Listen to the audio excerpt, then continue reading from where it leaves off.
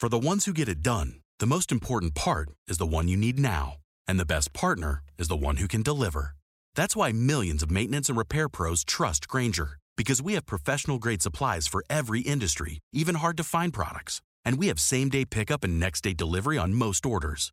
But most importantly, we have an unwavering commitment to help keep you up and running.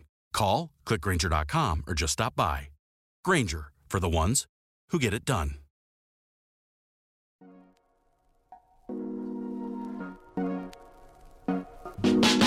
Welcome to the Kottke Ride Home for Tuesday, January 26th, 2021. I'm Jackson Bird. New DNA analysis upends some long-held assumptions about the evolutionary background of dire wolves. How Adobe Flash broke an entire railway system. Astronomers have discovered a sextuply eclipsing sextuple star system. Say that 6 times fast. And the definitive Werner Herzog interview on skateboarding. Here are some of the cool things from the news today. You may mostly be familiar with dire wolves from Game of Thrones, but they're not merely a figment of George R.R. Martin's or a mythological creature. Dire wolves were real, Pleistocene-era predators. Dire wolves roamed all over the Americas from about 125,000 to 10,000 years ago, living among saber-toothed tigers, giant sloths, and camels. They had large teeth specialized for cracking into bones and preyed mostly on large herbivores. Though pretty huge, up to 6 feet long and weighing an estimated average of 130 pounds versus just 88 pounds for a typical gray wolf, they weren't quite as big as Martin describes them in the books. Thousands of direwolf specimens have been uncovered in the La Brea tar pits in California, the most of any mammal found at that site. And over the years, the working theory has been that direwolves are closely related to gray wolves from Eurasia, who crossed the Bering Land Bridge to join the direwolves in North America at some point. Perhaps direwolves were a subspecies of the gray wolf, or a specialized lineage. But a new study published in the journal Nature earlier this month blows some pretty big holes into that theory. The study came together when Durham University archaeologist Angela Perry and University of Adelaide geneticist Kieran Mitchell separately began working on extracting DNA samples from direwolves, something that had yet to be done. And eventually the two teamed up, as did other labs that had been working on a similar goal. Quoting Scientific American, after sequencing 5 genomes from direwolf fossils between 50,000 and 13,000 years old, the researchers found that the animals belonged to a much older lineage of dogs. Direwolves, it now appeared, had evolved in the Americas and had no close kinship with the gray wolves from Eurasia. The last time gray wolves and direwolves shared a common ancestor was about 5.7 million years ago. The strong resemblance between the two, the researchers say, is a case of convergent evolution, whereby different species develop similar adaptations or even appearances thanks to a similar way of life. Sometimes such convergence is only rough, such as both birds and bats evolving wings despite their differing anatomy. In the case of dire and gray wolves, lives of chasing large herbivores to catch some meat on the hoof resulted in 2 different canid lineages, independently producing wolf-like forms. These results totally shake up the idea that dire wolves were just bigger cousins of gray wolves, says Yukon paleontologist Grant Zazula, who was not involved in the new study. In fact, the similarity between the two has led gray wolves to be taken as proxies for direwolf biology and behavior, from pack dynamics to the sound of the animal's howls. The direwolf's new identity means that many previous assumptions, down to what it looked like in life, require reinvestigation. The study of ancient DNA and proteins from fossil bones is rapidly rewriting the Ice Age and more recent history of North America's mammals, Zazula says. End quote. One question this finding may answer is why direwolves died out.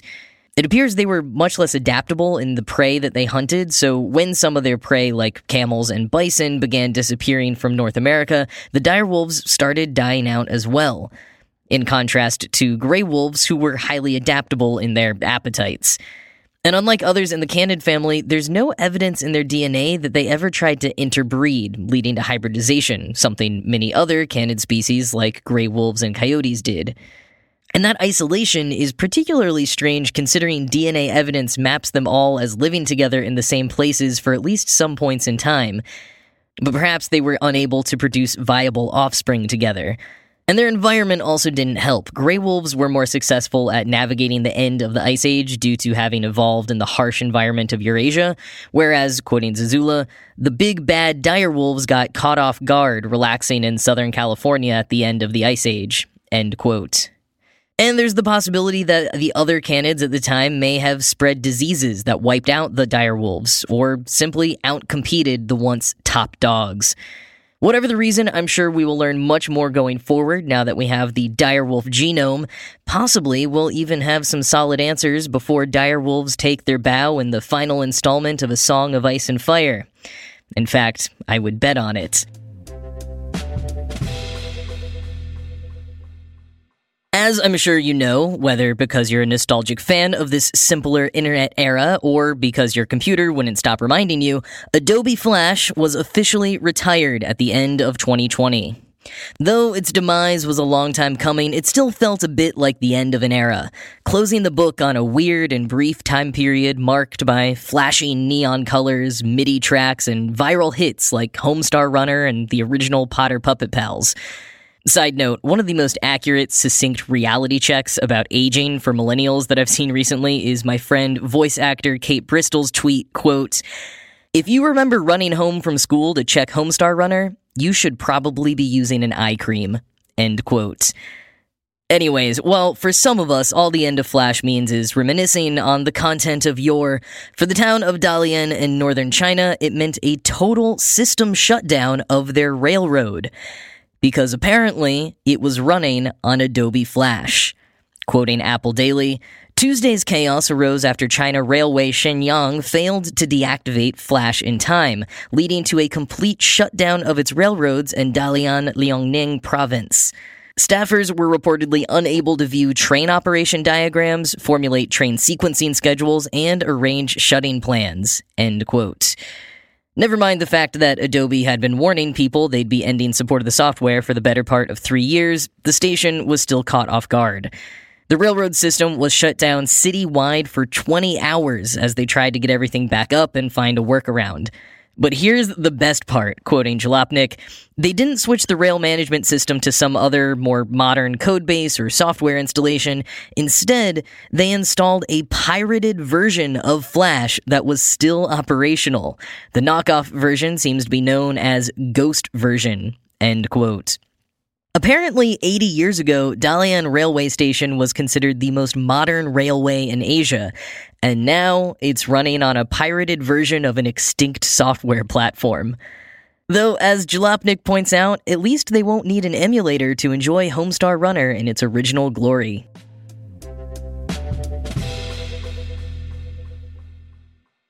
At FanDuel Casino, we know the only thing better than a win is a free win. That's why we made Reward Machine, the daily free-to-play game that gives you a chance to win up to $2,000 in casino bonus. We've given away over $50 million in free bonuses, and we're just getting started. Every day at 6 p.m., you get 3 chances to spin the Reward Machine reels. There are 3 ways to win. 1, match any 3 symbols for an instant win. 2, collect symbols each day for a chance to win weekly prizes. Or 3, win up to $2,000 if you collect 3 trophies. FanDuel has given away over $50 million to hundreds of thousands of people through Reward Machine. So what are you waiting for? Download the FanDuel Casino app by going to FanDuel.com/PA3 and start playing Reward Machine today. That's FanDuel.com/PA3. No purchase necessary. 21 plus and present in PA. Bonus issued as non-withdrawable casino-only site credit that expires 7 days after receipt. Restrictions apply. See full terms at FanDuel.com/casino. Gambling problem? Call 1-800-GAMBLER or visit FanDuel.com/RG.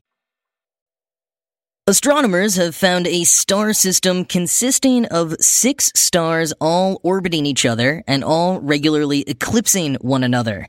Or, as the authors put it in a yet-to-be peer-reviewed paper posted earlier this month, quote, "a sextuply eclipsing sextuple star system." It's just under 2,000 light-years away from Earth, so telescopes can't quite make out its individual stars, but the bright light that they give off when blurred together was observed dimming and brightening in a unique pattern thanks to the stars' eclipsing of one another. The system, named TIC 168789840, was spotted using NASA's Discover supercomputer and a neural network trained to comb through years of data from the Transiting Exoplanet Survey Satellite, or TESS. TESS looks for dimming and brightening in stars, and the neural network then looked for unique light change patterns. The authors said, quote, TESS has allowed us to find well over 100 such candidate multi-star systems to date, with the analysis of another sextuple system to follow this in the near future, end quote.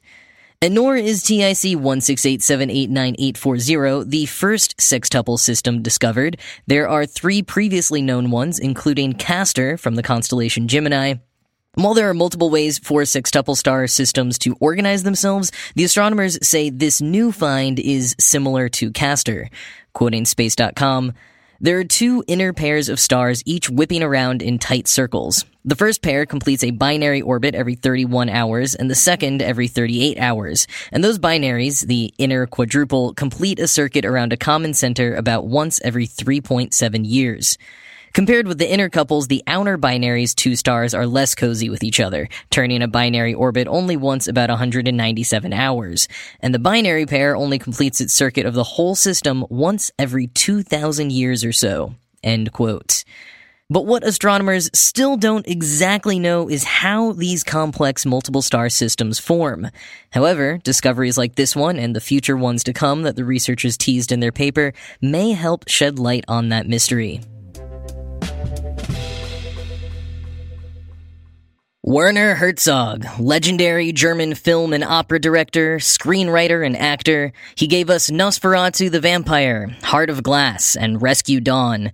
And now, for some inexplicable reason, a heartwarming 3.5-minute YouTube interview about skateboarding. Skateboard magazine Jenkem managed to bag a video interview with the film giant, and honestly, it's so good, I really wish they'd release the extended cut. When Jenkem writer Ian Michna kicks off the interview, he asks Herzog what he thought when he was approached by a skateboard magazine. Herzog says that at first he was puzzled because he knows nothing about the scene, but then he also had the feeling, quote, that's my kind of people. And honestly, both Herzog and Michna kind of have a point. Here's how Michna explained it on Jenkem, quote, Werner has no background in skating, but I believe he is one of us. This suspicion started a couple years ago when I stumbled upon Werner Herzog, A Guide for the Perplexed. Not knowing much about him, I skimmed the back cover, which eerily read like a skater's manifesto. Werner preaches maxims like getting the shot by any means necessary, carrying bolt cutters everywhere, and thwarting institutional cowardice with guerrilla tactics. His film school teaches lockpicking, forgery, and his entire career has been built on a DIY approach to life. His craft banged into existence through decades of trial and failure. End quote. And when he puts it that way, I get it. Herzog begins the interview by bringing up the good point that skateboarding didn't even exist yet when he was a kid growing up in Bavaria in the 1940s. Skateboarding didn't get started until the 1950s in California, and skateboards weren't really being manufactured on a large scale until about the 60s. So ski jumping was how he and his peers got their kicks as kids, but maybe had he been born in another era, Herzog would have been a punk skater. The two discuss accepting failure and never giving up. Herzog says he admires how skateboarders fail 25, 26, 30 times before finally getting it.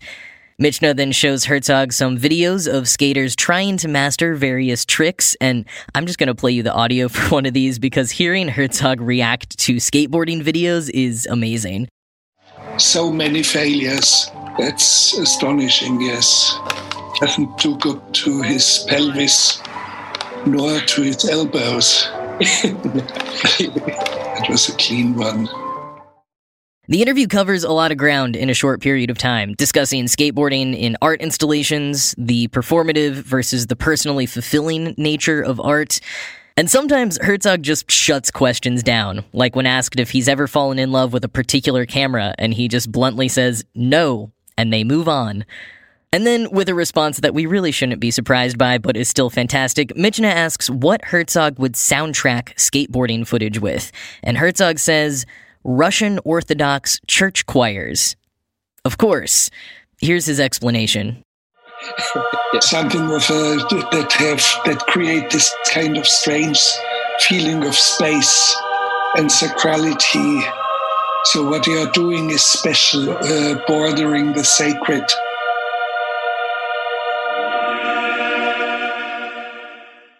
What an awesome dude.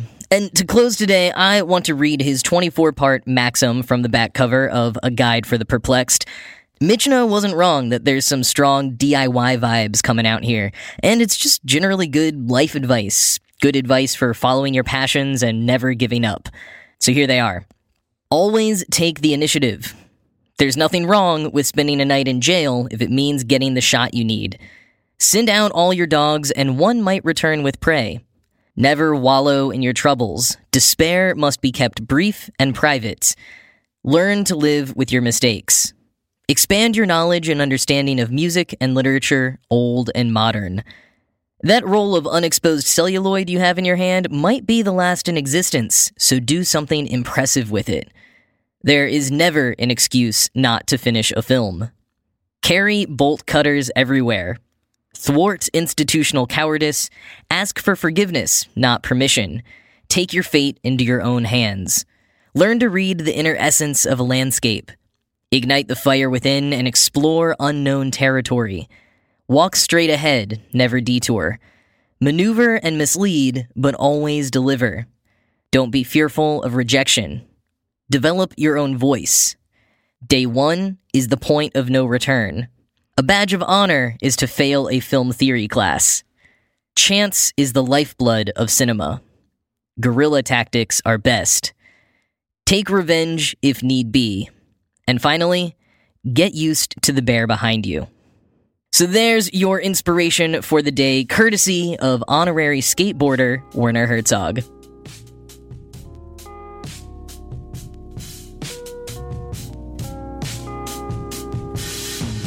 That is all for today. As always, this show was produced by Ride Home Media and Kottke.org. I am Jackson Bird, and I'm going to go start a new line of WWWHD bracelets. What would Werner Herzog do? I hope you've had a great day, and I will talk to you again tomorrow. Sick of being upsold at gyms? My guy, you're currently a base member? For $90 more, I can upgrade you to our Shred membership. For $130 more, you'll be a Swole member. And for just $300 more, you'll reach Sweat Platinum. At Planet Fitness, you'll get energy without the upsell. Never pushy, always free fitness training and equipment for every workout. It's fitness that fits your budget. Join Planet Fitness for just $1 down and $10 a month. Cancel anytime. Deal ends Friday, May 10th. See Home Club for details.